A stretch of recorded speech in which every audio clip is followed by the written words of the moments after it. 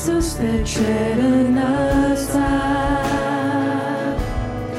ești sfânt și drept, vrednic să fii lăudat.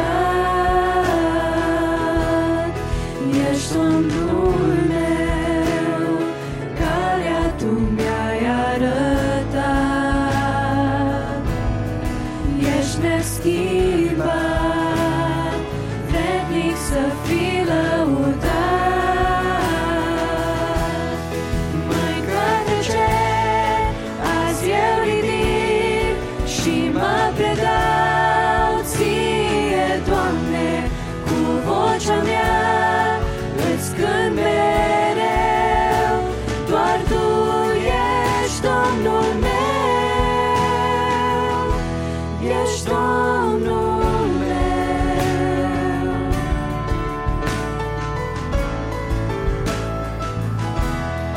Rege etern, cer și pământ te slăvesc.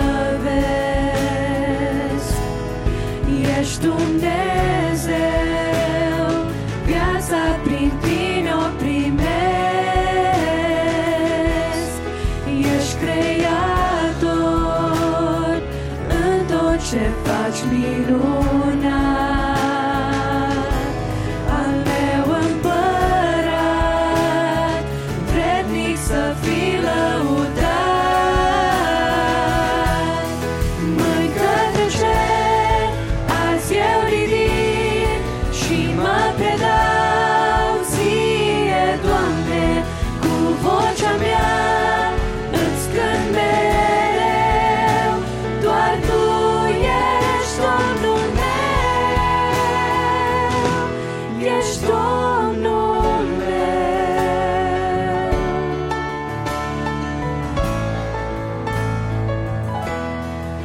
Azi mă predau și ție-ți dau tot ce sunt eu, regele meu. Azi mă predau și ție-ți dau tot ce sunt eu,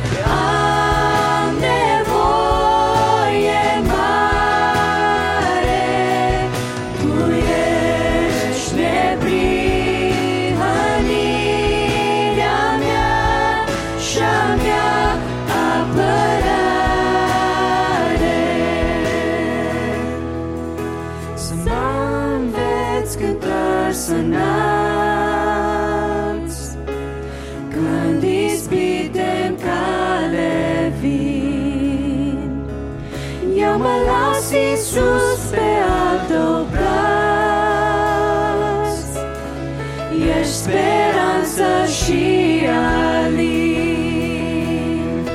Eu mă las, Iisus, pe a tău braț, ești speranță și alin.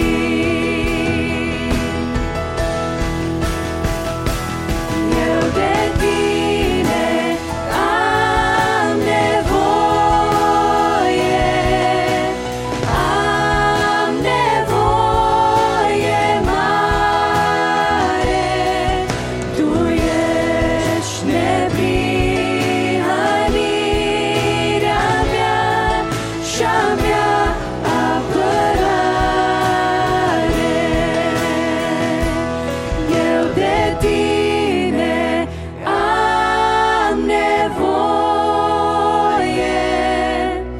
am nevoie mare. Tu ești neprihănirea mea și-a mea apărare.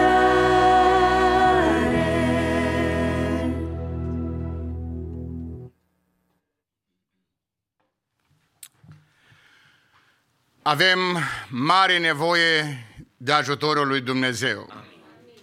Și în seara aceasta am cântat această cântare, avem nevoie de El. Dumnezeu să ne binecuvinteze pe fiecare în parte. Tuturora care sunteți cu noi la închinare vă spunem un bun venit și Dumnezeu să ne aibă în paza Lui, în protecția Lui.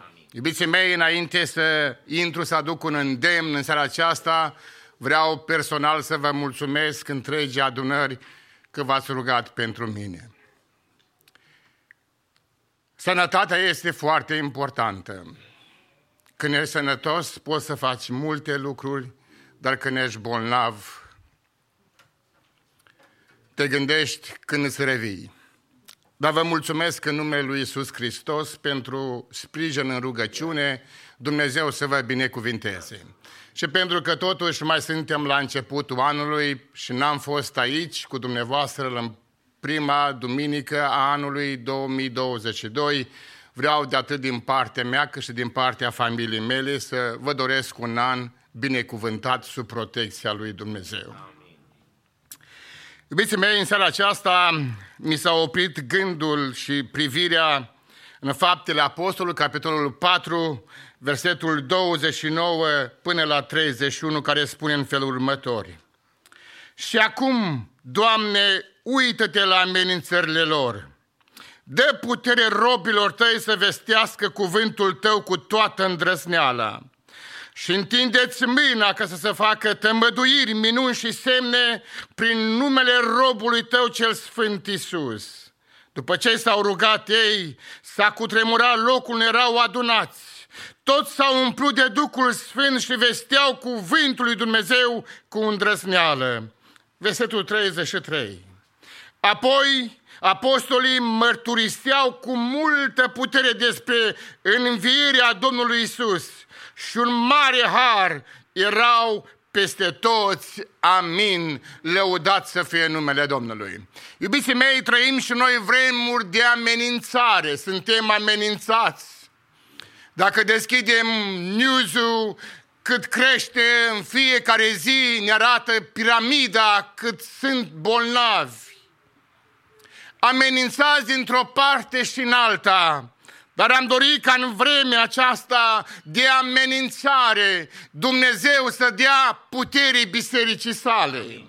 Dumnezeu să dea putere tuturora să trecem biruitori prin încercare, prin boală, prin ispită, cum se vorbea azi de dimineață. Avem nevoie de ajutorul lui Dumnezeu.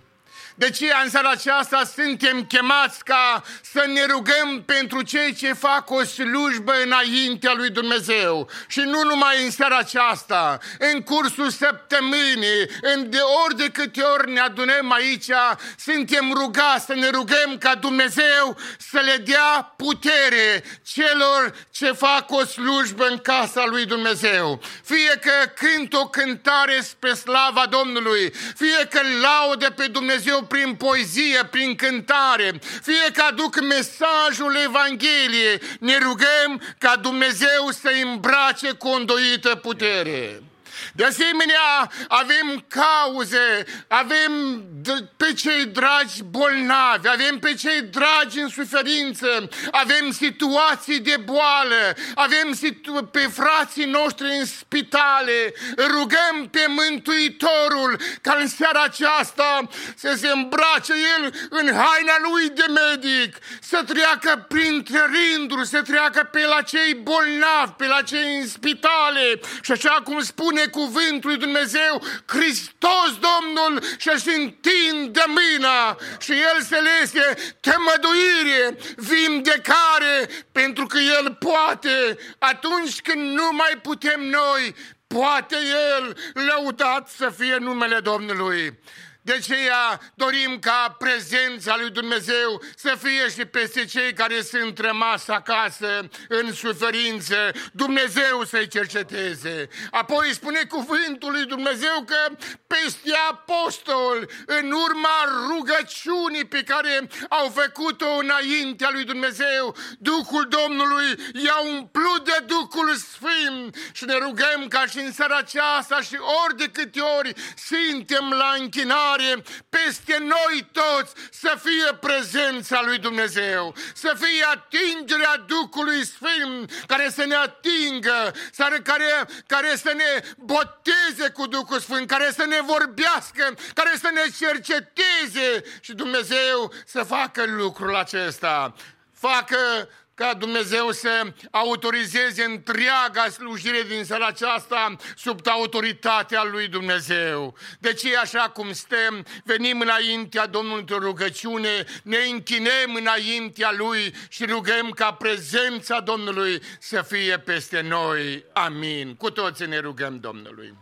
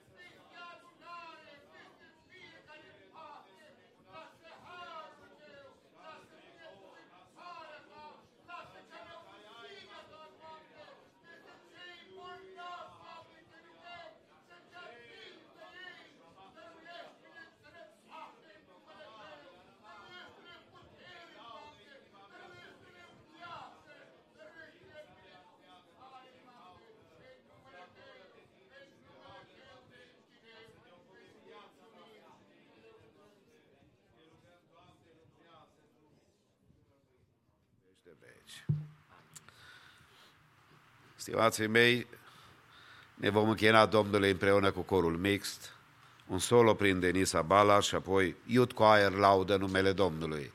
Dumnezeu să-i binecuvinteze pe toți cei care laudă pe Domnul. Amin.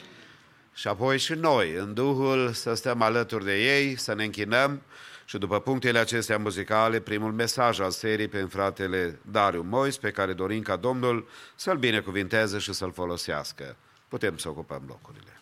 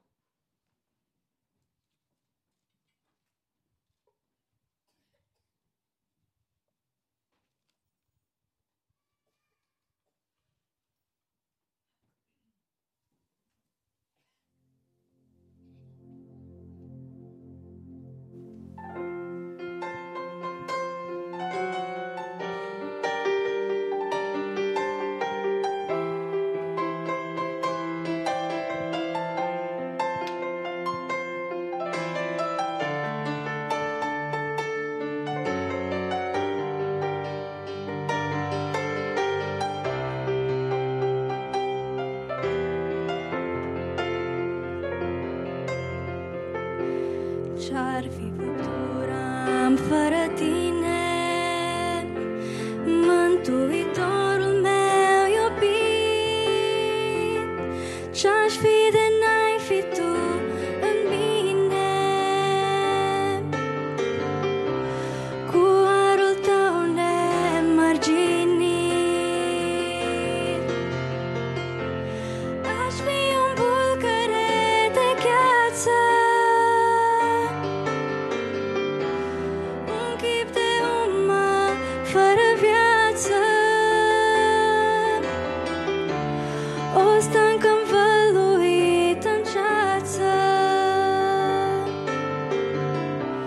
și o noapte fără dimineață. Aș fi un bulgăre de gheață, un chip de umă fără viață, o stâncă învăluit în ceață și o noapte fără dimineață. Aș fi un car fără lumină, pustie de nisipuri plină, cuvânturi fără de odihnă, cu cerb și scorpii ce învenină. Aș fi o albie uscată, pe unde a curs un râu odată, o frunză smulsă și purtată, fără de scop prin lumea toată. Aș fi o albie uscată, pe unde a curs un râu odată, o frunză smulsă și purtată, fără de scop prin lumea toată.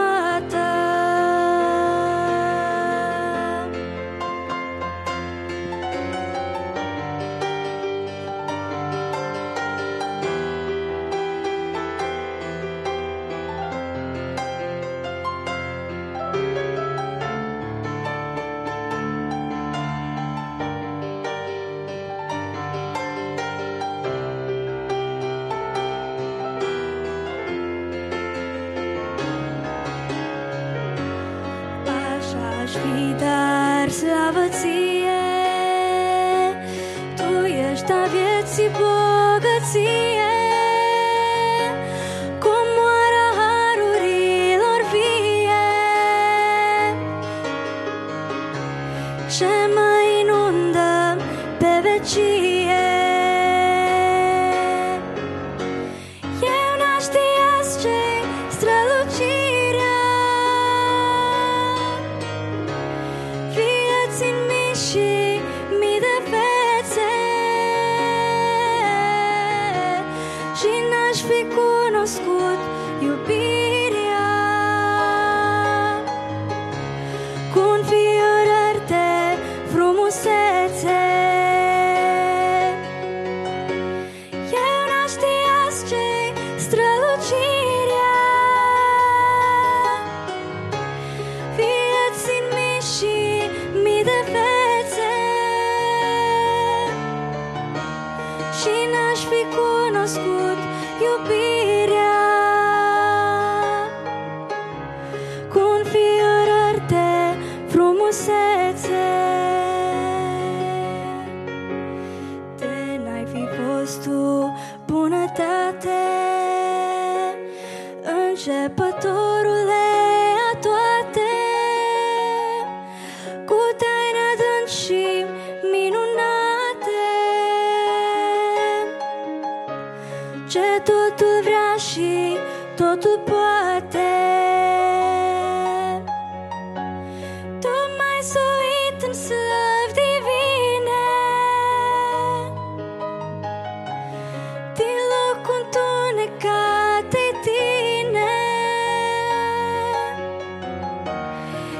Iisuse, sunt ce sunt prin Tine, și acum și în veacul care vine. Tu m-ai suit în slăvi divine, din locul întunecat de Tine. Iisuse, sunt ce sunt prin Tine, și acum și în veacul care vine.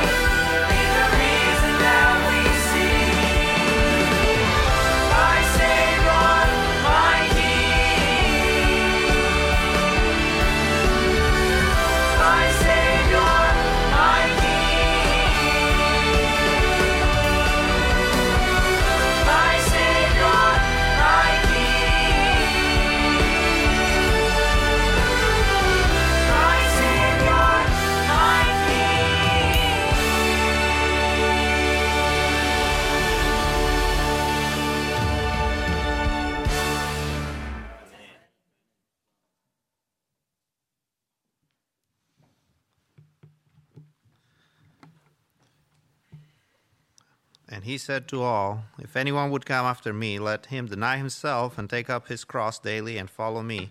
For whoever will save his life will lose it, but whoever loses his life for my sake will save it." Amen.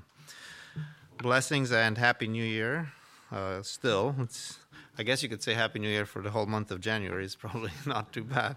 If you move into February, you're kind of missing the point, I guess. We heard a lot of messages. Maybe, I'm sure you guys listen to other preachers, maybe online. Maybe you have just some program podcasts to listen to, sermons. Those are all good. And probably lots of things are about this resolutions. I was actually thinking about the word resolution. It's very interesting, because the word resolution is also used in photography, and it's a property of a lens to see something in detail, and that's interesting. And it's interesting because, hopefully we did take time to think about the decisions that we make. So, lots of people make resolutions or these decisions for New Year's. It's a habit, just like it's a habit for Costco to take out all their vitamins and exercise equipment right after Christmas. They kind of train us to buy all these things, and I always laugh. I'm like, yeah, because you're going to start now for, 2-3 weeks and then give up. That's usually what happens, and they don't care. They just make money. I mean, that's their industry, and ours is to be wise, hopefully, not to buy into all that.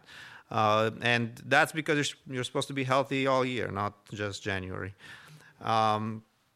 So a resolution, as we know, the word resolution is typically a solution, or I guess it's not the same as a solution. A resolution, typically, it's one of the solutions to a problem. A solution, usually means that there's only one. Like in math, there's one solution to a problem, generally speaking. But in real life, it's not as simple as a math problem. It's quite complicated. So you may have to make a resolution, which is a little bit more complex, I suppose. Now, the thing is with resolutions is that you really have to stop and think if that's the best solution, Like I said, in math, it's pretty straightforward. You can backwards check your work and see if it works. Resolutions, not so straightforward. So I'll give you a couple of examples. Take losing weight. If you're overweight, and sometimes, overweight, it means 1 pound to some people. And to some, it's like hundreds of pounds. But anyways, I guess anything goes. So if you feel like you're overweight, we'll go with that.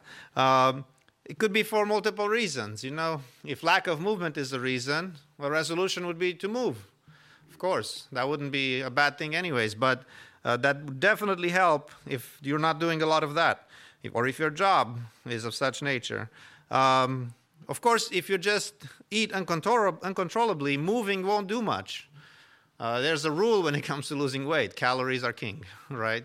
If you eat a lot, you can move as much as you want, but, you still got to cut down on some of that. So, you see, resolutions there, might not be sufficient to just move. You might have to do some other things.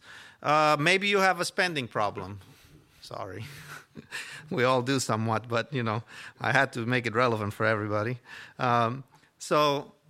Maybe your resolution is to be on a budget. That could be a good idea. I mean, if you've never looked at where your money is going, the first step would be to see where you're spending all your money. What is it you're buying? I mean, how much do you give to Amazon? And then maybe, well, it's true. If you have that self-control and you know what you're buying, maybe the problem is that you have too much money available. Sometimes people have a mini heart attack when I tell them I have 30-some credit cards. I don't use them all. But if you have 30-some-odd credit cards laying around with every one of them with $10,000, you can imagine the damage you can make to yourself.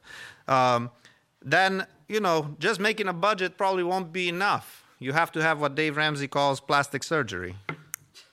Cut your credit cards. That's what he means by that.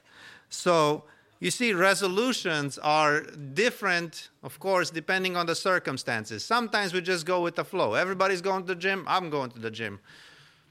Not a bad thing necessarily, but maybe that's not the answer. Maybe there's more. Maybe there's some other things you can do. When it comes to spiritual matters, it's no different, right? It can't be any different because more or less our physical life and our spiritual life sort of run in parallel if you stop and think about it. We often know or we lack something, and we think that doing more of something else will solve the problem. For example, maybe you're not reading the Bible or praying or coming to church as much as you used to, or as much as you should. So doing more of these things, you may think this will change the situation. And it may. It may be that that's all you need to do. It may be that you just need to read more Bible. It may be that you just need to come to church more often. Maybe that you just need to pray. It's not bad. I mean, it's like the gym. It's not bad to go if you have time for the gym, of course. And reading the Bible, praying, and coming to church is obviously a discipline that we're going to be spending time talking about. But we're all aware of those things. We're all aware of our need to exercise more or eat healthy or spend less. But generally speaking, we don't make any changes until something drastic happens, right? Somebody has a heart attack. Maybe you have a heart attack or bypass or something. Then you have to make some life choices. Maybe you have a friend that's young, under 50 or under 60. I don't know what's young, but anyways. And then they have a heart attack or something happens and you're like, oh, wow, maybe I should think about stuff. I know plenty of people like that. And,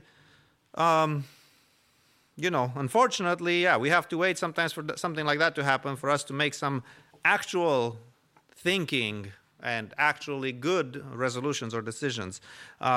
So tonight, I want to talk about something other than something drastic or crazy that could happen to motivate us to do what's right spiritually, of course. And that is called a paradigm shift. Maybe you've heard of this term, paradigm shift. If you haven't, that's okay. A paradigm is basically a set of rules by which we subconsciously more or less live by, or we see the way, or we see things. So we have one way of viewing things, and a paradigm shift is something that happens when something bad usually happens. And you're like, oh my God, never thought about that, right? We always say that. Well, you don't have to wait, like I said, for something bad to happen. You could let your mind, be challenged and live otherwise, and especially in light of God's word, that is what usually takes place. You have some sort of a paradigm shift. In fact, probably the renewal of your mind or the metanoia that we talk about in church is a paradigm shift. You start thinking differently about God. You start thinking differently about your life. We could call it that. Now, and sometimes, this message, I've said this before, but, sometimes messages like this are to afflict the comfortable, and sometimes they're to comfort the afflicted. Hopefully this message will kind of do both. If you're a little comfortable, maybe you'll rock your boat. If you're a little afflicted, maybe you'll find some comfort in it, depending on how God speaks to you if you let him. So I was thinking about this verse in Matthew 16 that I read at the beginning. I'll reread it again. Verse 24 says, Jesus told his disciple, if anyone would come after me, let him deny himself and take up his cross and follow me. For whoever would save his life will lose it, but whoever loses his life for my sake will find it. And interestingly enough, I was thinking about it this week, the Bible app, most of you probably have the Bible app, has that as the verse of the day. And I was like, well, that's good. That's a great coincidence. And so we're going to look at some of the paradigm shifts that we can draw from this verse, some of the things that hopefully will challenge you, again, to live differently, this year in a spiritual sense. So the first one is that Jesus invites, he does not threaten. Jesus invites, he does not threaten. Did you know that the gospel or the good news is an invitation? The salvation is an invitation. And even repentance is an invitation. You don't have to do it. It's all, God is inviting you to be saved. God is inviting you to repent. God is inviting you to hear the good news. Jesus likewise invites us to follow him.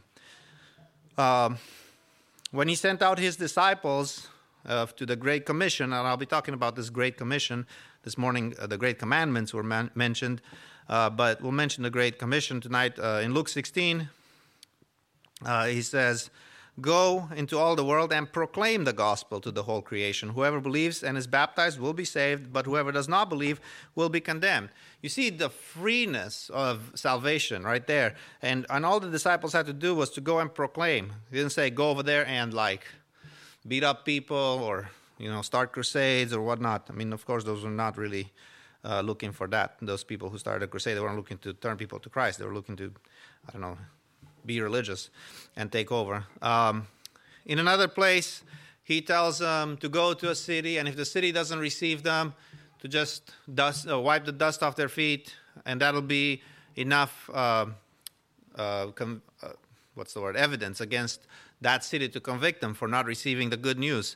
So you see, but either way, God Jesus focuses his message on receiving and sending people to tell people about salvation. So this first paradigm shift or shift in idea is in the way that we present the gospel. In the way that we present the gospel. The gospel is the good news. Let's present it that way, right? So, and by doing so, we invite people in his kingdom rather than scaring them into the kingdom. Yeah, maybe you grew up like that. Don't do that. You're going to go to hell. I wish only our parents made mistakes. We make them too, right? We tell our kids that. Not a good idea. I'll tell you why. If you want your children to follow God, and I hope you do, you got to stop telling them that. That's never a motivator, okay? Instead, tell them how much God has loved them and how he manifested his love and how disappointed he is when they do wrong. That will want them to be like him, okay? Who wants to be like a God who sends people to hell? Nobody. And that's Hitler, right? That's Hitler sent people to hell, basically. Nobody. We don't want to think of God like that. We don't want to paint that picture to our children, much less to other people. When we are motivated by fear, we're nothing but rebellious fools. I'll tell you. I'll give you an example. You and I probably guilty of this rebellious foolishness. If you're ever afraid of getting caught speeding, you're going to speed. Right? Think about it. It's kind of weird. If you're afraid of getting caught speeding, you're going to speed until you see a cop. And then you're going to slow down. Right? You're not going to go the speed limit. You're going to just go the speed limit when you're not sure or you actually see a cop. However, if you're afraid of hitting someone because maybe somebody close got hit by a car, or because maybe you have kids and you don't want them to get hit, or you're just conscious of, somebody else's life. Are you going to drive the speed limit or close enough? Of course you are. Does it matter if there's a cop or no? Of course it doesn't matter because you care about the people. You see the difference? One person cares and they follow the law. One person runs away or is scared of the law and breaks the law. And that's what happens in real life. When you're left alone, you have choices. Of course we're never alone. God's there. There's at least God and the devil. But when you're left alone, you have choices. Why do you choose to do what's right? Because you're scared of God, or because God loves you? If you're scared of God, I guarantee you're going to do some messed up stuff. So, in the same way, if you care for someone's spiritual life, invite them to the Lord. Do not tell them the terror that awaits them. They probably already feel that anyways, right? What person that doesn't live in peace with God doesn't feel that inside? They all do. They might not say it, and they might, get drunk or who knows what to silence that. But either way, they tell us that even Romans 2 tells us that God himself, right, God's own way of bringing us to repentance is his goodness and kindness. That's what it says in Romans 2. It says, that we see that God's goodness and kindness leads men to repentance, not his anger and vengeance. So that's a paradigm shift, especially for us Romanians, who are used to, yelling at people, or especially our kids sometimes. And again, I'm as guilty too. I'm not a saint here. I wish I was. So also you might say, okay, that's nice, but I don't have kids. What's the problem? Well, I do want to mention that it is everybody's duty, so to speak, to advance God's kingdom. It's not just Brother Gaude and some people who preach up here. That they have probably the least impact, right? They have impact of the people who come to church, who most of them are Christian. What about you, who go to work and have 99% of the people who are not Christian? You can have a huge impact. It's just a matter of understanding that and letting, and instead of being judgmental, because those people are already in sin, invite them to Christ. You're not exempt, even if you're a woman, even if you don't preach or sing, or if you're too young or too old, have an accent, or speak English well. The Great Commission is for everyone, just like the Great Commandments. Second paradigm shift, God doesn't need your skills. That's what it says. The verse we are talking about says that if you want to follow Christ, you must first deny yourself. What part of yourself? All of it. What does that mean? Everything. Your crazy cool ideas? Trash. Your skills? Trash. Does God need them? Nope. Does God want to use them? Sure. I'll come back to that. God does not choose unfit people. Okay? He's not going to choose unfit people. We're going to look at examples in the Bible. But primarily, God does not need your skills. If you think God needs your skills, you're going to fail. That's for sure. My skills, God doesn't care. In fact, sometimes your skills will hinder you from doing God's work so that God can be glorified. He will let that happen. He will let you fail so that you don't, become all pumped up because who you are, Jesus was telling his disciples right after rebuking Peter for forbidding him from doing God's will for his life. This context, the context of the verse, deny yourself, comes right after Jesus was rebuking Peter because Peter was like, God forbid you go and die. So let me just read that right before. So the verse is in 24, and this is Matthew 16:21 through 23. It said, from that time Jesus began to show his disciples that he must go to Jerusalem and suffer many things from the elders and chief priests and scribes and be killed, and on the third day be raised.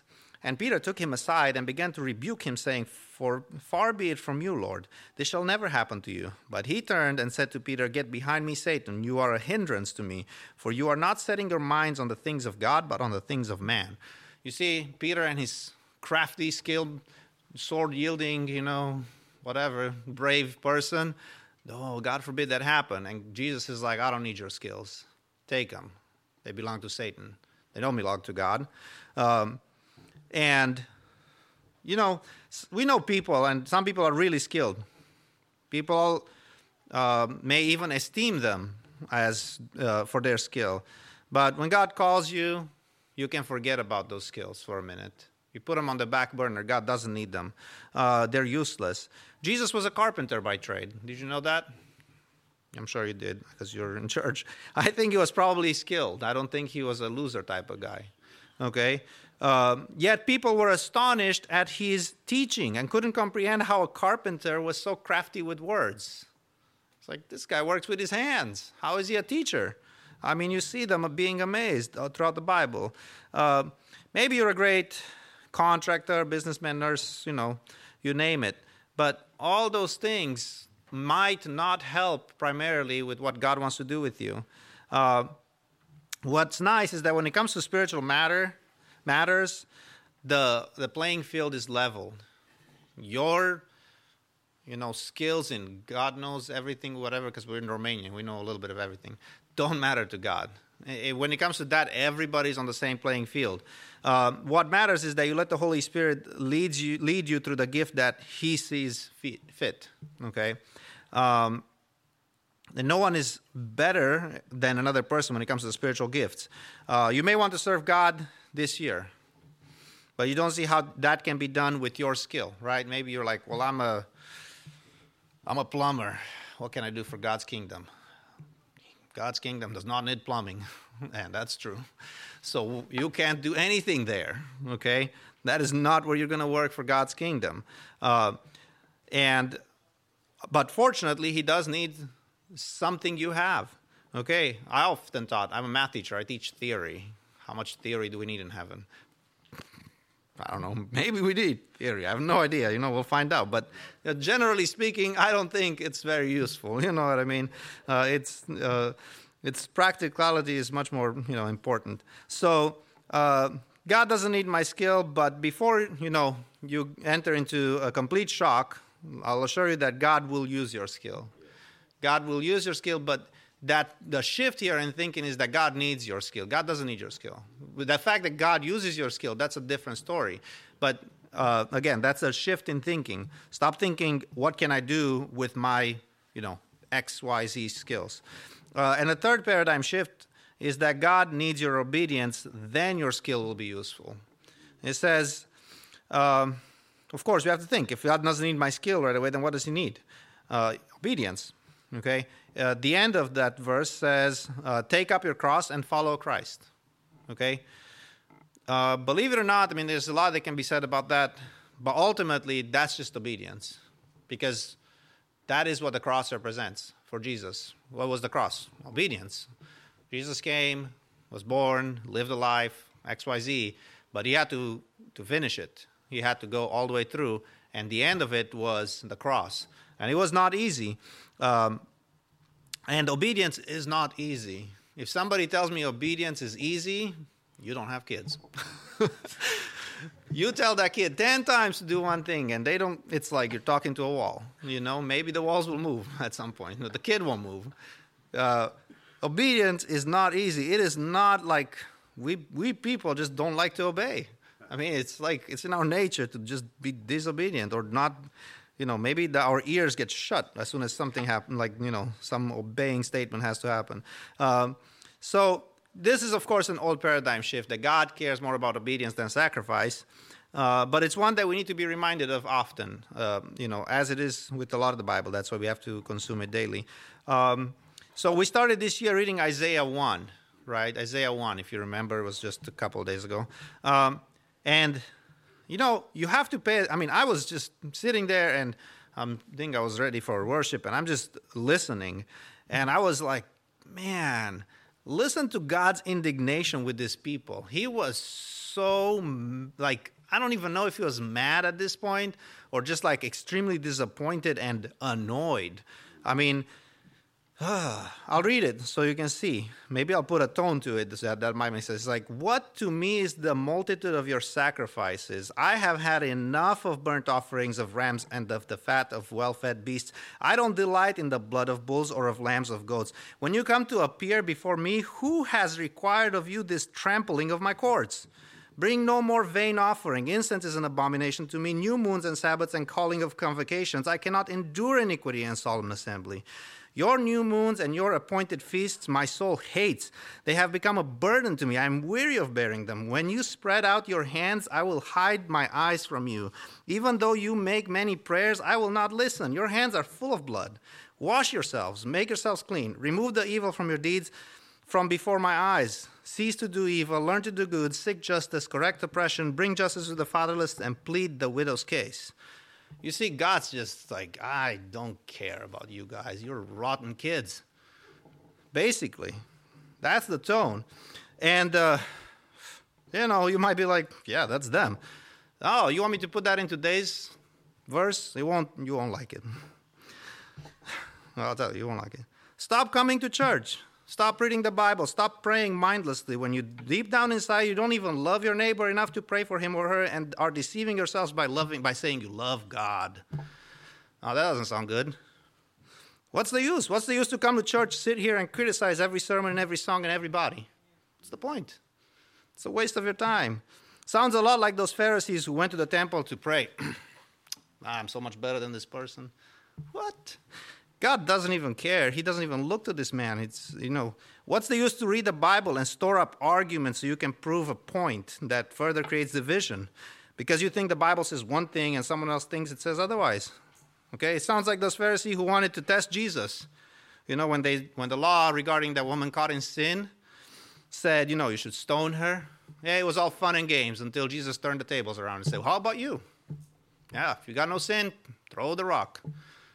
All of a sudden, all your smart arguments that, you know, you read the Bible and you conjure in your head, useless, because God is a merciful God. If he wanted wrath, we wouldn't be talking. Should I keep going? Yeah, okay, I'll go. What's the use to pray if all you do is mouth words, all the while your mind is thinking of something completely different? Does that happen? Happens to me. I have to put myself in check. But literally, it sounds a lot like those people who honor me with their lips, but their heart is far away from me. That's how that Isaiah text sounds in today's modern language. Of course, I'm not discouraging you from praying and reading the Bible and coming to church. Not at all. Do it with the right heart. That's the point. That's the paradigm shift. Okay? So God needs our obedience and fulfilling these things more so than, you know, he needs our head knowledge. We live in an information-driven society. Is this like the information age or something like that? I forget, but it has like, you know, there's the Industrial Revolution and there's like, I think we're in the, who knows, some information age or something. And we know so much, but we do so little, you know. And it's not because we can't. It's because we're just bothered to know more. But to what end?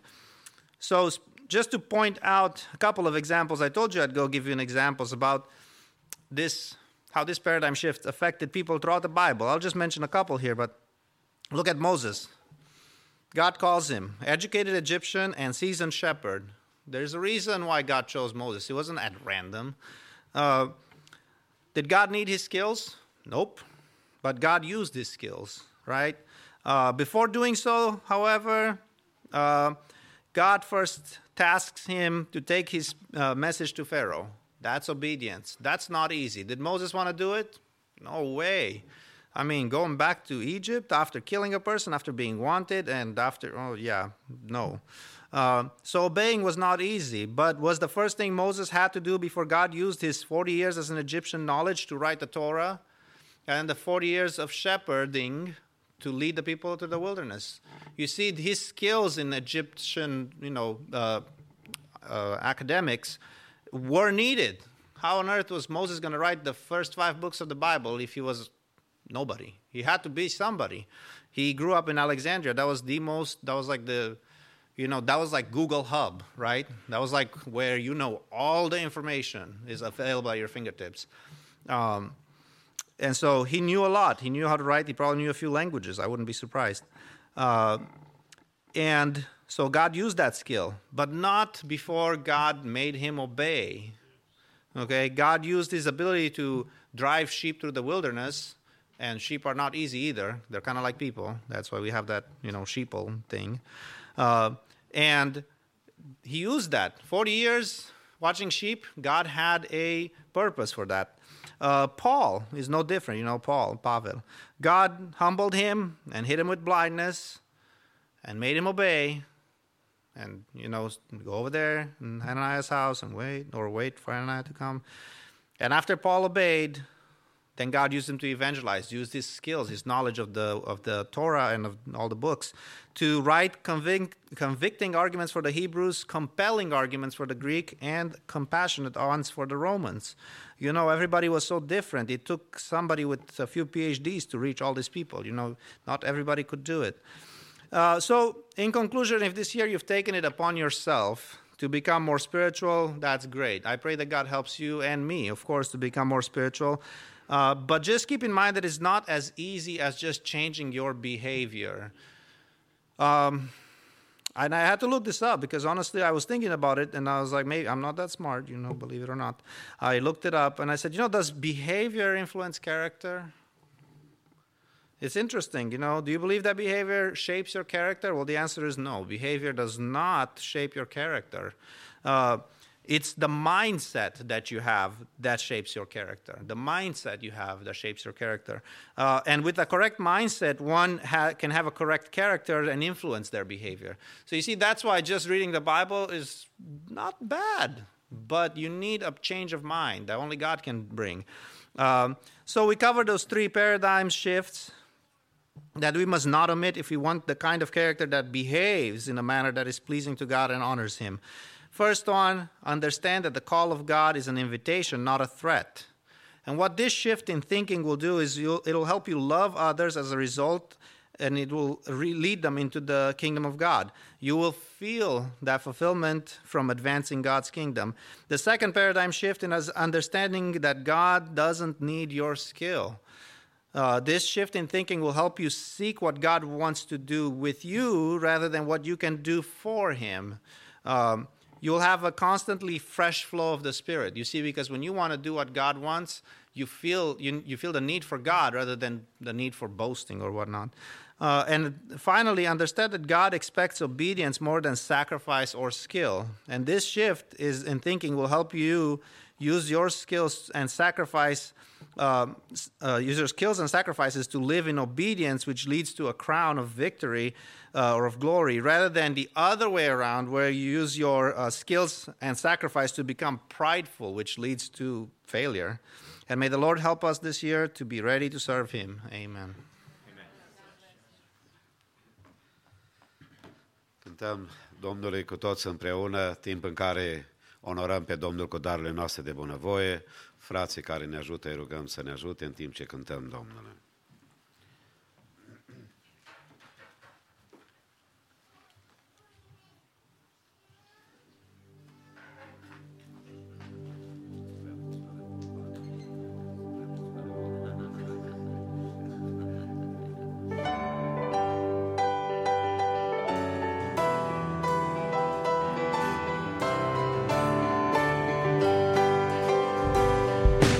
Binecuvântat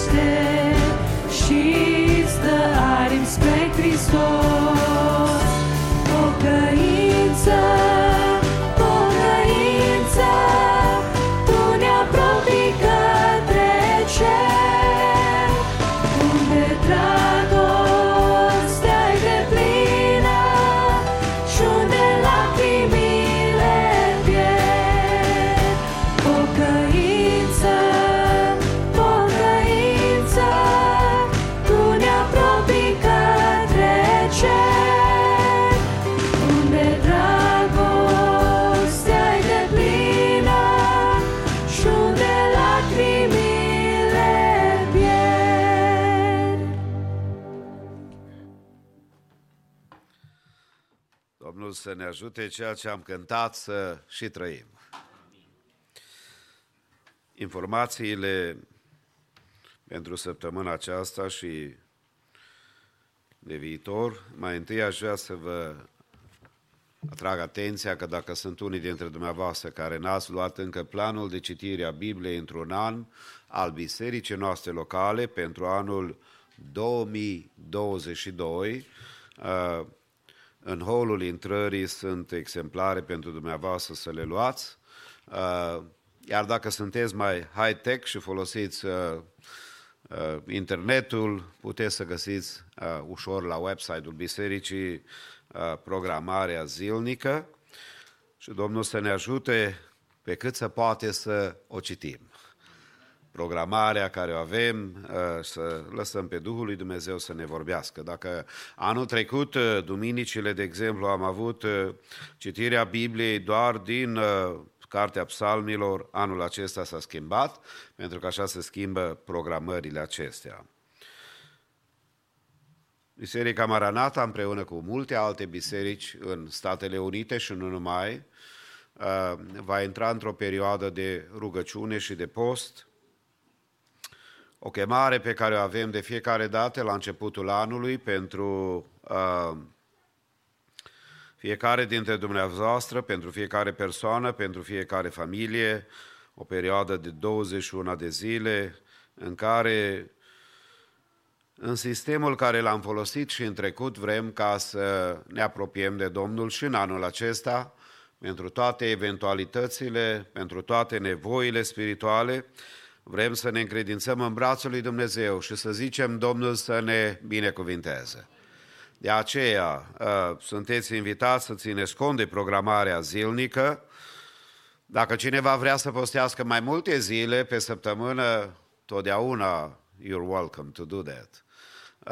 Dar în perioada aceasta am vrea să ne unim și pe cât se poate să respectăm lucrul acesta. Luni am să le citesc literele în limba engleză, îmi vine puțin mai ușor, de o vreme vorbim mai mult engleză decât românește, dar să le citesc, dumneavoastră le cunoașteți pentru că în fiecare an le repetăm mereu și vrem să facem lucrul acesta luni. Familiile sau persoanele cu litera A, B, C, A, B, C, marți D, E, F, G, miercuri H, I, J, K, L, M, joi N, O, P, vineri R, S, sâmbătă T, U, V, Z. Și apoi duminică rămâne la atitudinea dumneavoastră. Toți cei care au dorința poate au o săptămână mai încărcată, mai aglomerată și duminica este cea mai potrivită zi. Dumnezeu, ne rugăm să ne întărească pe fiecare în parte.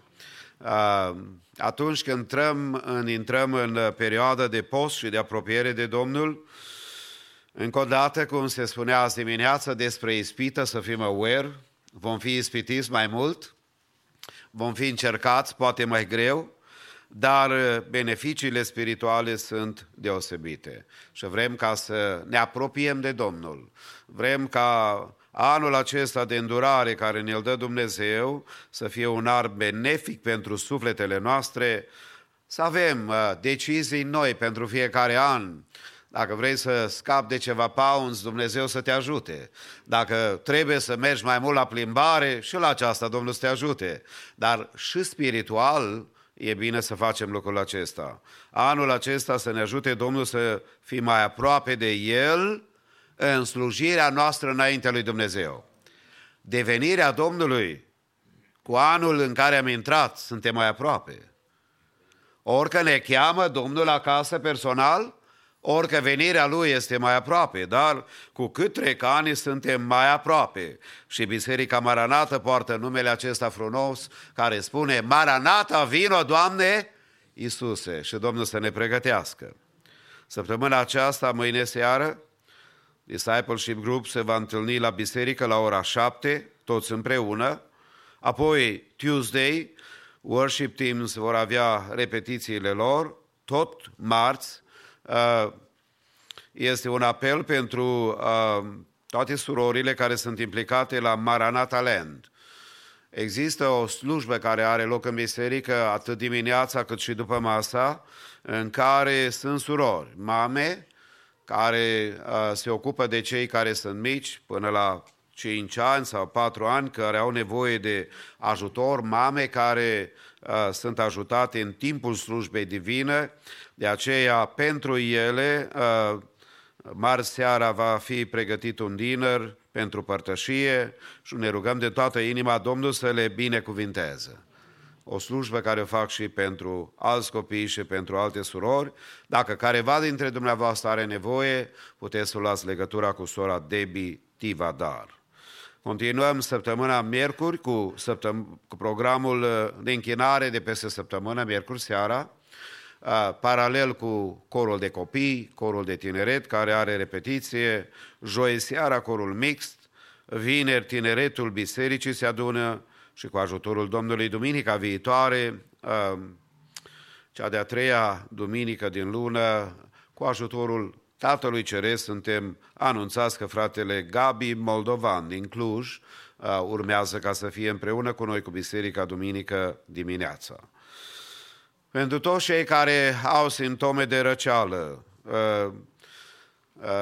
cu tusa deja v-ați obișnuit că nu-i voie la biserică. Ați văzut că ne-a vindecat Domnul de tusă la biserică. De 2 ani de zile nu mai tușim. Dumnezeu să ne dea sănătate deplină. Dar dacă sunt simptome de răceală, fiți buni.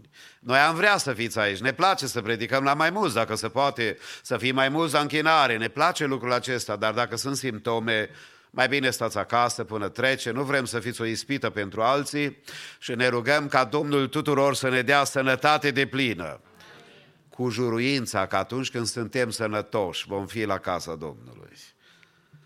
Sănătos și în lume, în păcat, nu-i voia lui Dumnezeu și dorința Domnului, ci dorința Domnului este să-L slujim cu toată dragostea. Împreună cu frații din conducerea bisericii, vineri seara am avut ultima întâlnire și știți că anul trecut și în anii precedenți am avut studiu biblic miercurea seara. De exemplu, anul trecut ne-am concentrat asupra cărții despre înțelepciune, Cartea Proverbelor, și mulțumim Domnului că am ajuns să finalizăm această carte în nădejdea că suntem mai înțelepți și mai dedicați Domnului. Ne-am hotărât cu frații ca împreună să trecem la o altă meditație biblică și anume discipline spirituale. Discipline spirituale. Așa ca antrenorii care vor sportivii lor să fie cei mai buni, așa dorește Domnul ca și noi să creștem în slujirea și în relația cu El și începând de duminica viitoare seara vom începe acest ciclu de discipline spirituale pentru care vă rugăm și dumneavoastră să stați înaintea Domnului. Vă rugați pentru frații care vor pregăti predicile acestea, studiile acestea, ca să ne maturizăm tot mai mult și să-L cunoaștem pe Domnul tot mai deplin. Corul mix laudă numele Domnului și apoi Youth Choir de asemenea.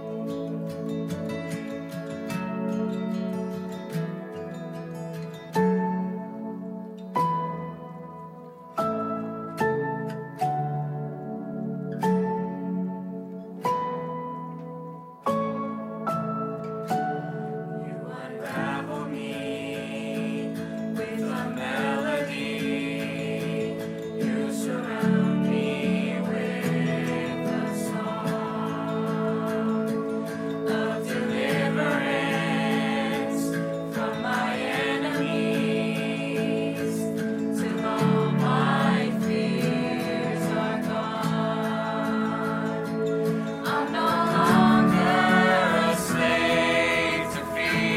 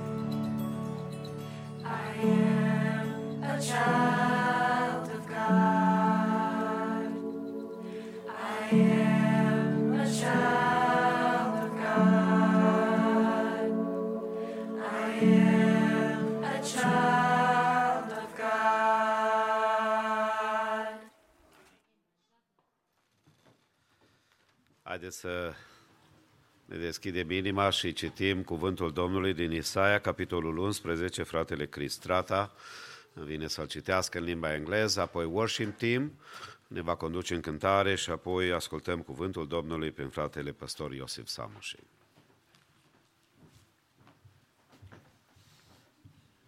Laudați să fie Domnul.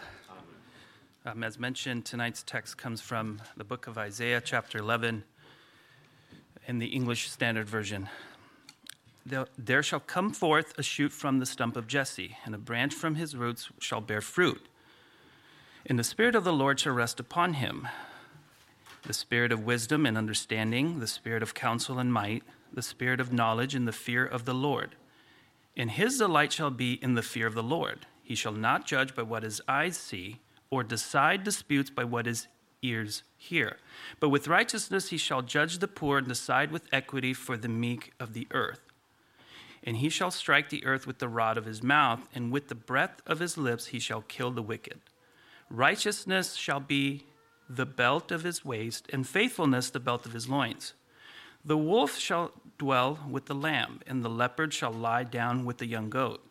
And the calf and the lion and the fattened calf together, and the little child shall lead them. The cow and the bear shall graze, their young shall lie down together, and the lion shall eat straw like the ox. The nursing child shall play over the hole of the cobra, and the weaned child shall put his hand on the adder's den. They shall not hurt or destroy in all my holy mountain. For the earth shall be full of the knowledge of the Lord, as the waters covered the sea. In that day the root of Jesse, who shall stand as a signal for the peoples, of him shall the nations inquire, and his resting place shall be glorious. In that day the Lord will extend his hand yet a second time to recover the remnant that remain of his people from Assyria, from Egypt, from Pathros, from Cush, from Elam, from Shinar, from Hamath, and from the coastlands of the sea. He will raise a signal for the nations, and he will assemble the banished of Israel and gather the dispersed of Judah from the four corners of the earth. The jealousy of Ephraim shall depart, and those who harass Judah shall be cut off. Ephraim shall not be jealous of Judah, and Judah shall not harass Ephraim, but they shall swoop down on the shoulders of the Philistines in the west, and together they shall plunder the people of the east. They shall put out their hand against Edom and Moab, and the Ammonites shall obey them. And the Lord will utterly destroy the tongue of the sea of Egypt, and will wave his hand over the river with his scorching breath, and strike it into 7 channels, and he will lead the people across in sandals. There will be a great highway from Assyria for the remnant that remains of his people, as there was for Israel, when they came up from the land of Egypt. Amen.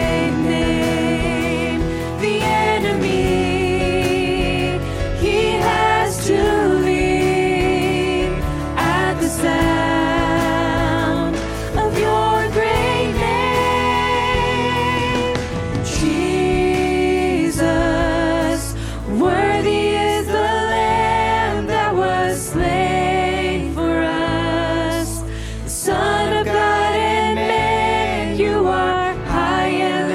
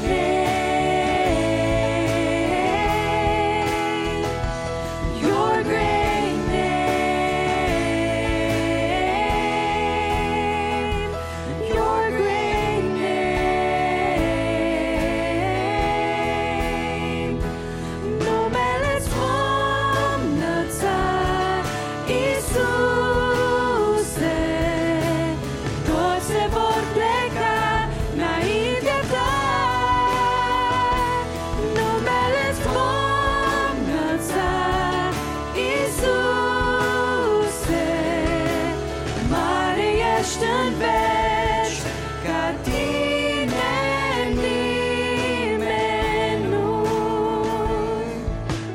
Mare ești, rege în veci de veci, pământul, cerul, marea, toate le-ai creat. Mare ești, rege în veci de veci, ești stânga mântuirii, salvat mi-e sufletul. Numele-ți vom înălța, Iisuse, toți se vor pleca înaintea ta. Numele-ți vom înălța, Iisuse, mare ești în veci, ca tine nimeni nu-i.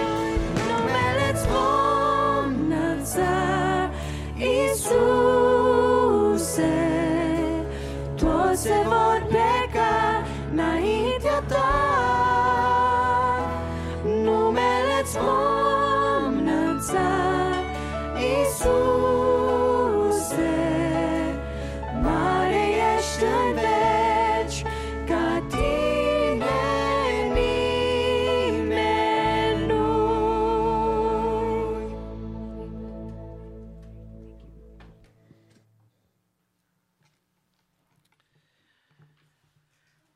Să deschidem cuvântul Domnului la 2 Cronici, capitolul 29 și vom citi primele 11 versete din acest capitol.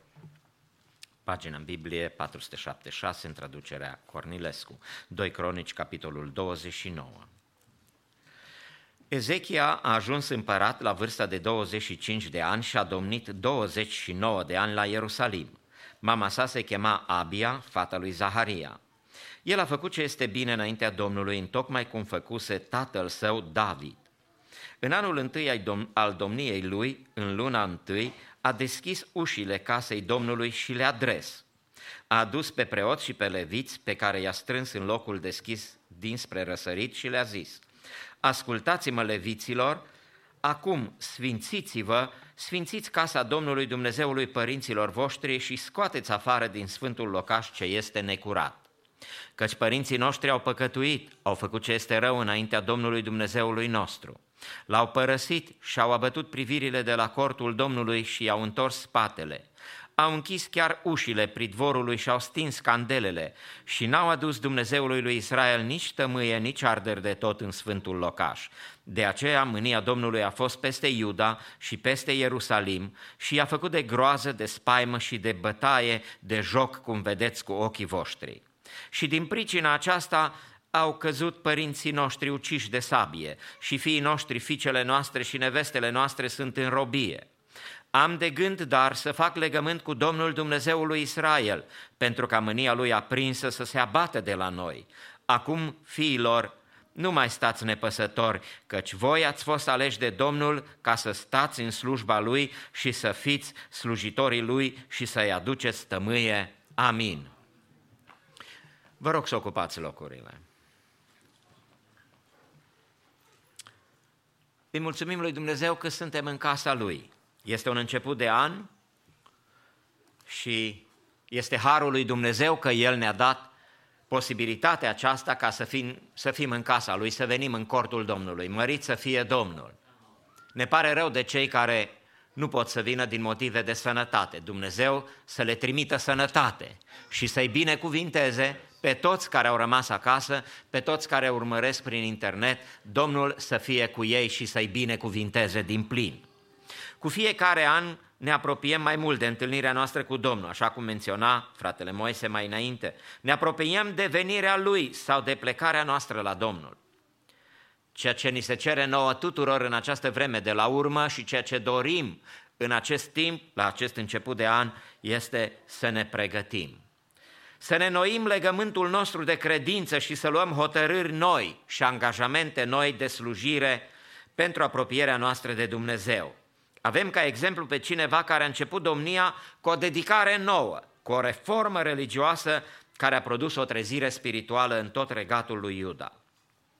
Este vorba de împăratul Ezechia. Ezechia a domnit în Iuda, în regatul de sud, cu capitala la Ierusalim. Din cei 20 de împărați al lui Iuda, doar 8 au obținut calificativul de împărați buni. Ezechia este al 13-lea împărat al lui Iuda, în timp ce în regatul de nord, în Israel, domnea Osea. Pe vremea lui Osea, Domnul avea să pedepsească pe Israel, îngăduind cucerirea lor de către asirieni și ducerea lor în robie. Ezechia, împăratul lui Iuda, împăratul din sud, a fost fiul lui Ahaz. Acesta a fost un împărat rău și idolatru, iar mama lui era Abia, fiica lui Zaharia, un proroc care pricepea vedeniile lui Dumnezeu și era fiul lui Jehoiada, mare preot și om sfânt al lui Dumnezeu. Deși dintr-un tată rău, a primit din partea mamei sale și a bunicului său Zaharia o educație aleasă, învățând să-L iubească pe Dumnezeu și să se încreadă în El din toată inima. Ezechia a învățat bine lecția credinței, pe care a aplicat-o în momentele critice din viața lui. Cât de important este să ne ocupăm de copiii noștri și chiar de nepoții noștri, pentru că Dumnezeu îi binecuvintează și ei învață credința din anii copilăriei lor. Avem această datorie sfântă și ne rugăm ca Dumnezeu să binecuvinteze copiii noștri. Ezechia și faptele lui evlavioase, aș vrea să vedem la început, despre faptele evlavioase acestui om. Cuvântul Domnului arată că el a restaurat templul și închinarea, primul lucru care l-a făcut. Deși era tânăr la 25 de ani când a ajuns împărat, el a făcut aceasta din două motive. Pentru că era credincios și a știut cu ce să înceapă, ceea ce este prioritar. El a știut ce este mai întâi necesar. Și în al doilea rând, el a făcut această reformă și această restaurare pentru că starea poporului era deplorabilă. Uitați-vă ce a făcut tatăl său Ahaz. În 2 Cronici, capitolul 28, de la versetul 21 până la 25, citim ce a făcut tatăl lui, cum a lăsat națiunea. Căci Ahaz a prădat casa Domnului, casa împăratului și a mai marilor, ca să facă daruri împăratului Asiriei, dar nu i-a ajutat la nimic. Pe vremea aceea, chiar când era la strâmtoare, a păcătuit și mai mult împotriva Domnului. El, împăratul Ahaz, a dus jertfă dumnezeilor Damascului care îl bătuseră și a zis: fiindcă Dumnezeii împăraților Siriei le vin în ajutor, le voi aduce și eu jertfe ca să-mi ajute, dar ei au fost prilejul căderii lui și a întregului Israel. Ahaz a strâns uneltele din casa lui Dumnezeu și a făcut bucăți uneltele din casa lui Dumnezeu. A închis ușile casei Domnului și a făcut altare în toate colțurile Ierusalimului și a ridicat înălțimi în fiecare cetate a lui Iuda ca să aducă tămâie altor Dumnezei și a mâniat astfel pe Domnul Dumnezeul părinților săi. Iată care era starea poporului și Ezechia a cunoscut lucrul acesta și primul lucru cu care el a început a fost să înceapă cu templul și cu închinarea. A deschis ușile casei Domnului și le-a adres. A curățat sfântul locaș de gunoaie. Noi cum stăm cu centrul închinăciunii inimii noastre? Care este centrul închinării noastre? Cât de mult iubim casa lui Dumnezeu, cât de mult iubim închinăciunea?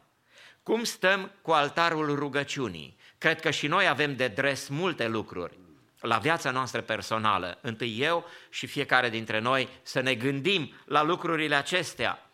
Cât de mult frecventăm casa lui Dumnezeu? Poate unii spuneau că nu este necesar să vii prea mult la biserică, te poți pocăi și acasă.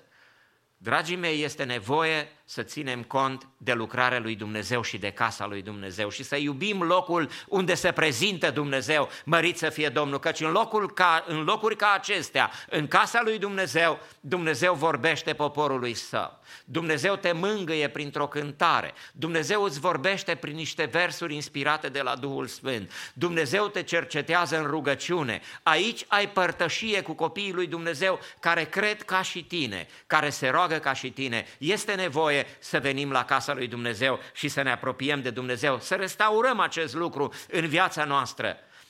Nu e vorba de cei care sunt bolnavi, înțelegem lucrul acesta sau când ai responsabilități de serviciu și nu poți să vii. Nu este vorba de atunci când ești într-o călătorie și nu poți să vii la casa lui Dumnezeu. Este vorba de atunci când ești acasă și ești sănătos. Ce faci cu frecvența la casa lui Dumnezeu? Spune cuvântul Domnului să veghem unii asupra altora și să ne îndemnăm la dragoste și la fapte bune.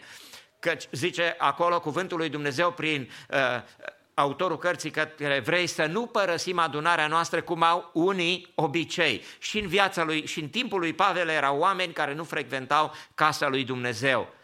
În vremea noastră sunt de asemenea situații. Dacă atunci când suntem sănătoși nu venim la casa lui Dumnezeu, ce vom face când vom fi bolnavi și bătrâni și nu vom mai putea să venim în casa lui Dumnezeu? Să folosim timpul și prilejul și să lăsăm ca Duhul Sfânt să ne crească în casa lui, mărit să fie numele Domnului. Deci să dregem ceea ce este de dres, atât la ușile casei Domnului, cât și la viața noastră de rugăciune, la altarul vieții noastre, mărit să fie Domnul.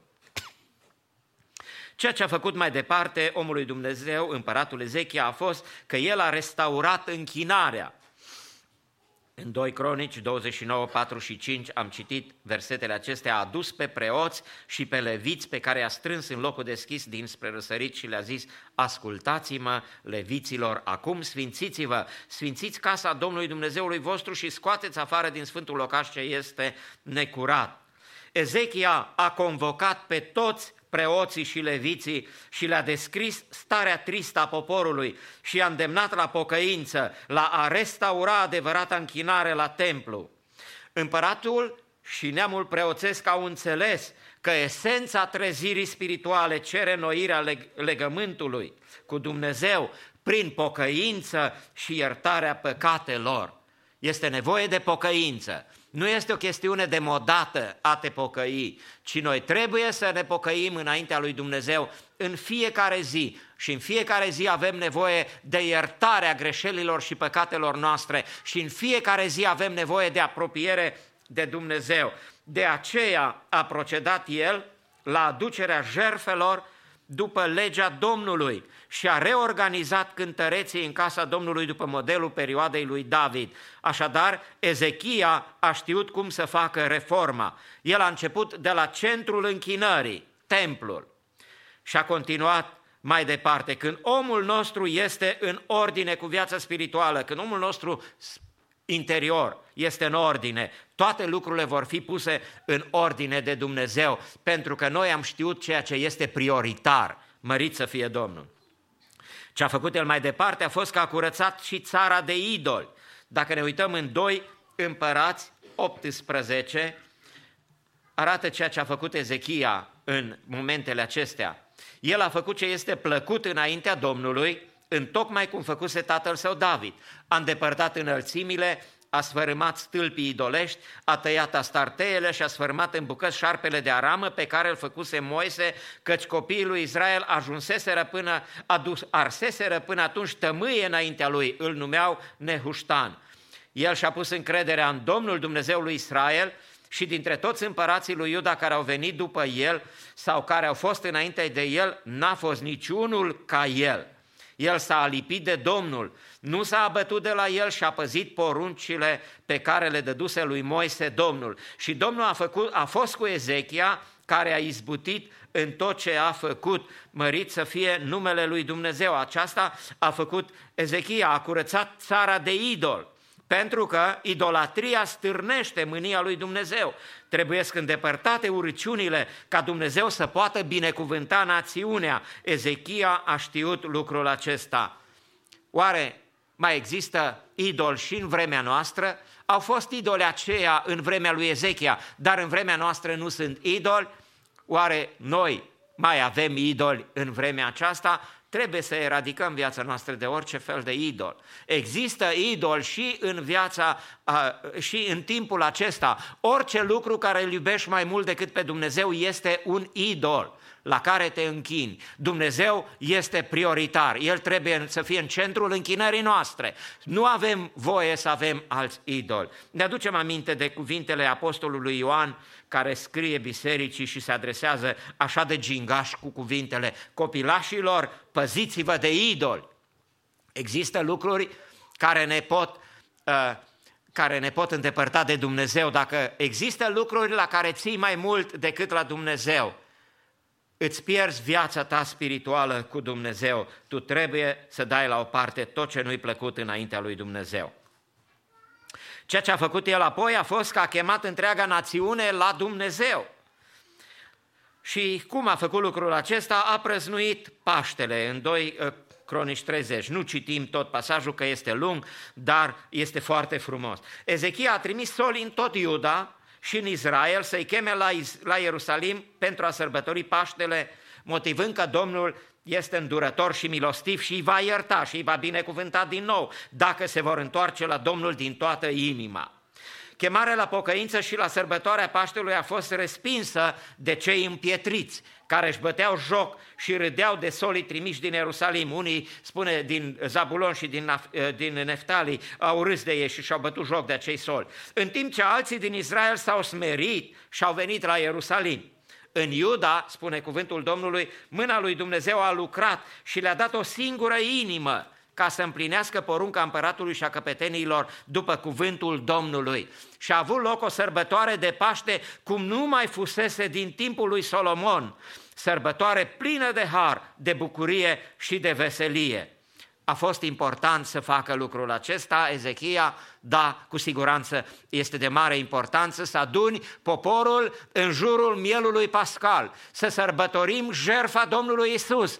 Este foarte important să pui în viața ta și în viața mea acest lucru, ca să nu uiți niciodată să te apropii de Dumnezeu, de sfintele taine ale lui Dumnezeu, să sărbătorești izbăvirea ta din Egiptul păcatului, să vii și în împărtășia frățească și să faci lucrul acesta, căci numai prin jertfa Domnului Iisus Hristos suntem mântuiți și iertați. Mărit să fie Domnul! De aceea este necesar sărbătoarea Paștelui să fie prezentă în viața ta și în viața mea. Să nu neglijăm lucrul acesta, este foarte, foarte important. Apoi, El a poruncit și aducerea zeciuielilor la casa Domnului după lege. De asemenea, un lucru cerut de Dumnezeu. Și acest lucru este un act de închinăciune din partea noastră înaintea lui Dumnezeu, să facem și noi, cum a făcut El și cuvântul arată, dacă citim, că mulți, tot Israelul a venit și și-a adus darurile înaintea lui Dumnezeu și spune cuvântul lui Dumnezeu că a adunat o mare cantitate de daruri pentru casa Domnului. Este important să-L punem pe Dumnezeu cel dintâi și să facem tot ceea ce ne cere Dumnezeu, să aducem darurile noastre înaintea lui Dumnezeu. Și cronicarul conchide în 2 Cronici 31 cu 21 despre ceea ce a făcut Ezechia. A lucrat cu toată inima și a izbutit în tot ceea ce a făcut pentru casa lui Dumnezeu, pentru lege și pentru porunci, ca să caute pe Dumnezeul său. Mărit să fie Domnul! Iată, dragii mei, toate aceste lucruri mari și evlavioase care le-a făcut Ezechia când și-a început domnia. Să ținem și noi cont de lucrurile acestea, căci ne stă înainte un an și întotdeauna ne luăm hotărâri noi și vrem ca Dumnezeu să ne ajute și rugăm pe Dumnezeu ca El să ne ajute să ne putem ține hotărârile bune în a-L sluji pe Dumnezeu și a ne apropia mai mult de El, ca să ne pregătim pentru ziua măreață când Domnul Iisus va veni. Mărit să fie Domnul! Să nu fim neroditori în așteptarea Domnului și Mântuitorului nostru Iisus Hristos și viața noastră să fie o viață de rodire. Aceasta înseamnă dedicare, înseamnă sârguință pe calea lui Dumnezeu, apropiere de El și să facem tot ceea ce Dumnezeu ne învață. Să ne apropiem de cuvântul lui Dumnezeu, să ținem cont de pilonii de bază ai bisericii primare, care au fost învățătura apostolilor, legătura frățească, frângerea pâinii și rugăciunile. În aceste lucruri stăruia Biserica lui Dumnezeu și stăruind și noi în aceste lucruri vom putea să creștem, vom putea să ne apropiem de Dumnezeu și Dumnezeu va putea să facă o trezire în biserica noastră, așa cum El ne-a promis și cum cred că Dumnezeu va face în biserica Lui, în apropierea revenirii Domnului Iisus Hristos. Cred că noi trăim vremea aceasta și este nevoie de trezire, de apropiere de Dumnezeu. Binecuvântat să fie Dumnezeu! Aș vrea să vedem în continuare, timpul trece, dar nu vom trece mult peste 8, cred că mă voi încadra să pot să aduc mesajul în întregime. Ceea ce Dumnezeu mi-a pus pe inimă este că acest om a primit un har de la Dumnezeu deosebit. Ezechia a avut biruințe deosebite datorită lui Dumnezeu, datorită faptului că el l-a căutat pe Dumnezeu și Dumnezeu s-a ocupat de el, de viața lui. Dumnezeu l-a izbăvit de asirieni. Dumnezeu l-a izbăvit de asirieni. Nu voi citi din 2 Împărați, capitolele 18 și 19, sunt acordate 2 capitole acestei lucrări, cum Dumnezeu a izbăvit pe Ezechia de sub asirieni. Cuvântul arată, voi arăta succint, în anul al 14 al lui Ezechia, Sanherib a năvălit și a capturat cetățile întărite din Iuda. Pentru a evita asedierea Ierusalimului, Ezechia a trimis în Lachiș la împăratul Asiriei toată bogăția visteriilor, inclusiv aurul de pe ușile casei Domnului. Împăratul Asiriei a trimis soli, a trimis armată și, bineînțeles, în frunte cu Rabșache, căpetenia oștirii, să negocieze cedarea Ierusalimului. Rabșache a batjocorit pe Dumnezeu și a încercat să atragă poporul de partea lui. În această situație, Ezechia și toți demnitarii lui Iuda s-au smerit și s-au pocăit înaintea Domnului și au cerut prin prorocul Isaia un mesaj din partea Domnului. Și-au sfâșiat hainele, vă amintiți din cuvântul lui Dumnezeu că și dumneavoastră citiți cuvântul Domnului. Și-au sfâșiat hainele și s-au dus înaintea lui Ezechia să primească un mesaj din partea lui Dumnezeu, înaintea lui Isaia. Isaia îl încurajează pe Ezechia și îi spune că din partea lui Dumnezeu că la auzul unei vești împăratul Asiriei se va întoarce în țara lui și va fi ucis. Însă înainte de retragere, Sanherib, împăratul Asiriei, a mai trimis o scrisoare blasfemiatoare lui Ezechia și a amenințat că se va reîntoarce. Ezechia a pus scrisoarea înaintea Domnului cu pocăință și cu rugăciune. Este cutremurător. Cu ce cuvinte s-a dus înaintea lui Dumnezeu Ezechia în casa Domnului și a ridicat scrisoarea înaintea Domnului și s-a rugat. Acei Dumnezei care i-au ajutat pe asirieni n-au fost Dumnezei, au fost doar Dumnezei de piatră și de lemn și nici de cum. Ei nu aveau câștig de cauză, nu puteau să izbăvească pe Israel. Dumnezeu are un Dumnezeu adevărat, un Dumnezeu care lucrează, un Dumnezeu care îi izbăvește, dar împăratul Sanherib a blasfemiat pe Dumnezeu. Ezechia a pus scrisoarea înaintea Domnului cu pocăință și cu rugăciune și Isaia îl anunță pe Ezechia că Dumnezeu i-a ascultat rugăciunea și i-a explicat planul divin de ocrotire a cetății Ierusalimului. Aceste cuvinte sunt minunate, 2 Împărați 19, de la 32 la 37.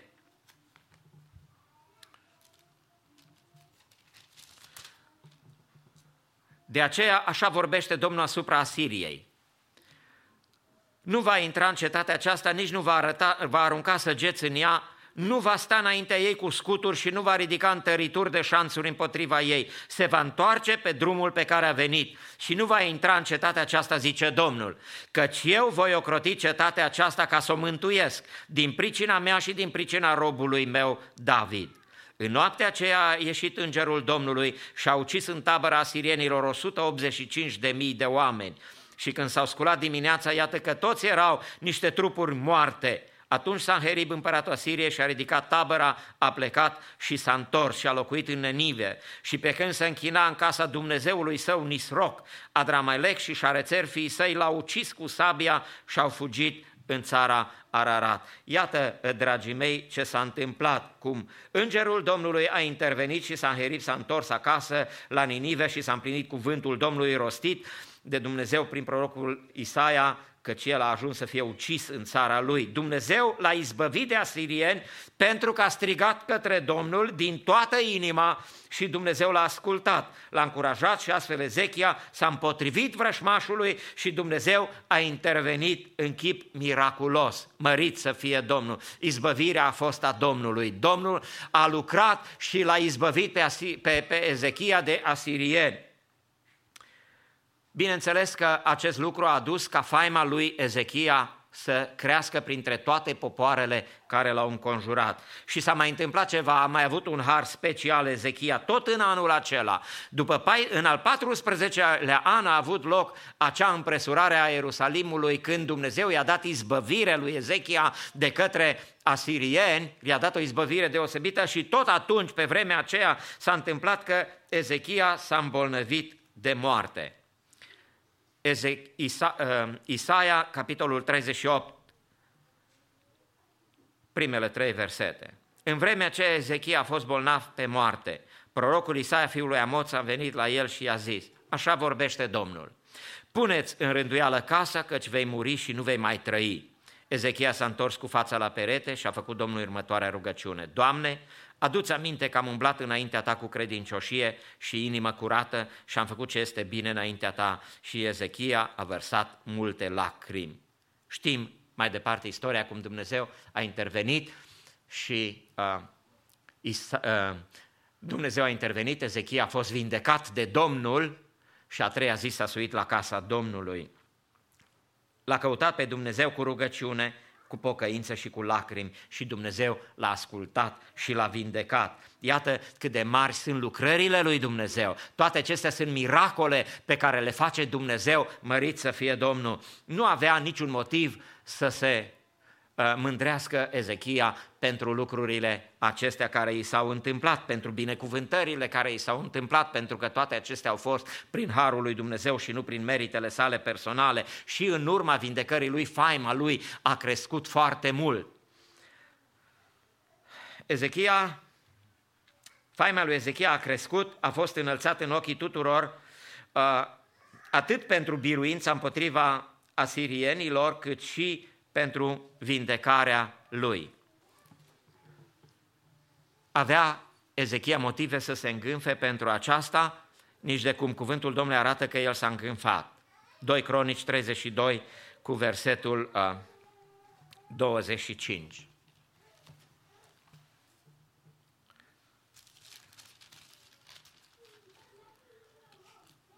Dar Ezechia n-a răsplătit binefacerea pe care a primit-o, căci s-a îngânfat inima. Mânia Domnului a venit peste el, peste Iuda și peste Ierusalim. În Isaia 39 ne arată cuvântul lui Dumnezeu, căci după ce el a fost vindecat, au venit din Babilon trimișii să-l întrebe despre vindecarea sa, să afle despre boala și însănătoșirea lui. Observați motivul pentru care acei oameni din Babilon au venit să-l viziteze pe Ezechia. Ezechia s-a bucurat, zice Scriptura, și a arătat trimișilor locul unde erau lucrurile lui de preț, argintul și aurul, miresmele și undelemnul de preț, toată casa lui de arme și tot ce se afla în visteriile lui. N-a rămas nimic în casă și în ținuturile lui pe care să nu li-l fi arătat. Prorocul Isaia a venit apoi la împăratul Ezechia și l-a întrebat: ce au spus oamenii aceia și de unde au venit la tine? Ezechia a răspuns: au venit la mine dintr-o țară depărtată din Babilon. Isaia a mai zis: ce au văzut în casa ta? Ezechia a răspuns: au văzut tot ce este în casa mea, n-a rămas nimic în visteriile mele pe care să nu-l fi arătat. Atunci Isaia a zis lui Ezechia: ascultă cuvântul Domnului oștirilor. Iată, vor veni vremuri când vor duce în Babilon tot ce este în casa ta și tot ce au strâns părinții tăi până în ziua de azi. Nimic nu va rămâne, zice Domnul. Și vor lua din fiii tăi ieșiți din tine, pe care îi vei naște, ca să-i facă fameni în casa împăratului Babilonului. Ezechia a răspuns lui Isaia: cuvântul Domnului pe care l-ai rostit este bun, căci a adăugat el: măcar în timpul vieții mele va fi pace și liniște. Iată, dragii mei, dacă cei 15 ani care i s-au adăugat lui Ezechia au fost oare ani de creștere spirituală sau de descreștere spirituală. El, nu numai pentru că s-a îngânfat, așa cum am citit mai înainte, cum arăta cuvântul Domnului, el s-a slăvit pe sine, în loc să-L mărturisească pe Dumnezeul lui Israel către babilonienii care au fost trimiși pentru minunea vindecării, că asta au venit să audă ei. El le-a arătat casa mea, visteriile mele, zice. El a uitat că nimic nu era al lui de altfel. El s-a mândrit cu lucrurile și cu realizările lui. I-a păsat mai mult, apoi un lucru și mai grav, i-a păsat mai mult de viața lui decât de viitorul națiunii. În loc să plângă, să-și sfâșie hainele pentru ceea ce avea să urmeze, el a zis, cuvântul Domnului este bun, cel puțin în timpul vieții mele este bine, ce va fi după mine, cu alte cuvinte, cum se spuneau câteodată oamenii, ce vine după mine nu mai contează, după noi potopul. Cam în felul acesta a gândit Ezechia și lucrul acesta n-a plăcut Domnului. Totuși, cuvântul Domnului arată că el s-a căit de faptul acesta și Dumnezeu l-a iertat. Ce greșit este când lăsăm mândria să intre în inimă. Atât victoria împotriva asirienilor, cât și vindecarea lui le-a considerat probabil ca merite personale și a lăsat un pic de mândrie să îi intre în inimă. Arată cuvântul Domnului în 2 Cronici 32 cu 31. 2 Cronici 32 cu versetul 31. Ce s-a întâmplat? Spune cuvântul, însă când au trimis căpetenile Babilonului soli la el să întrebe de minunea care avusese loc în țară, Dumnezeu l-a părăsit ca să-l încerce, pentru ca să cunoască tot ce era în inima lui. Observați, Dumnezeu nu ispitește, dar Dumnezeu mai încearcă câteodată ființa noastră ca să vadă dacă credința noastră este autentică. Dumnezeu a văzut că în inima lui s-a născut mândrie și, Doamne, păzește-ne ca Domnul să-și întoarcă fața de la noi, că tot ce suntem prin harul lui. Ați văzut cum Dumnezeu a văzut și el s-a mândrit când Dumnezeu numai puțin zice că l-a părăsit ca să-l încerce. Unde a mers Ezechia și ce a ieșit la iveală din inima lui și din viața lui. Totuși, cum am spus, Ezechia s-a smerit, 32 cu 26 zice, atunci Ezechia s-a smerit din mândria lui împreună cu locuitorii Ierusalimului și mânia Domnului n-a venit peste ei în timpul vieții lui Ezechia. Aș vrea să concluzionăm gândindu-ne la nevoia trezirii. Noi toți avem nevoie ca Dumnezeu să lucreze și trebuie să facem și noi ceea ce a făcut Ezechia, să ne înnoim legământul nostru înaintea lui Dumnezeu, să restaurăm lucrurile care trebuiesc restaurate, să nu ne atribuim merite personale, ci totul să atribuim lui Dumnezeu, să-L slăvim pe Dumnezeu și să-L mărturisim pe El pentru toate minunile și intervențiile sale în viața noastră, apoi să ne pese de ceea ce va fi după noi, lăsând o moștenire spirituală copiilor noștri. Dumnezeu să ne ajute la lucrul acesta, să dorim și noi o trezire spirituală pentru noi, pentru familiile noastre, pentru biserica noastră și pentru întreaga națiune. Mărit să fie Domnul! Domnul să ne ajute la toate aceste lucruri, să înțelegem că este necesar să privim la oamenii lui Dumnezeu de altă dată, care au știut ceea ce este necesar, ceea ce este prioritar să facă pentru viața lor și pentru națiune și Domnul să ne ajute și pe noi să înțelegem lucrurile acestea și să le căutăm cu toată inima. Domnul să ne binecuvinteze. Amin.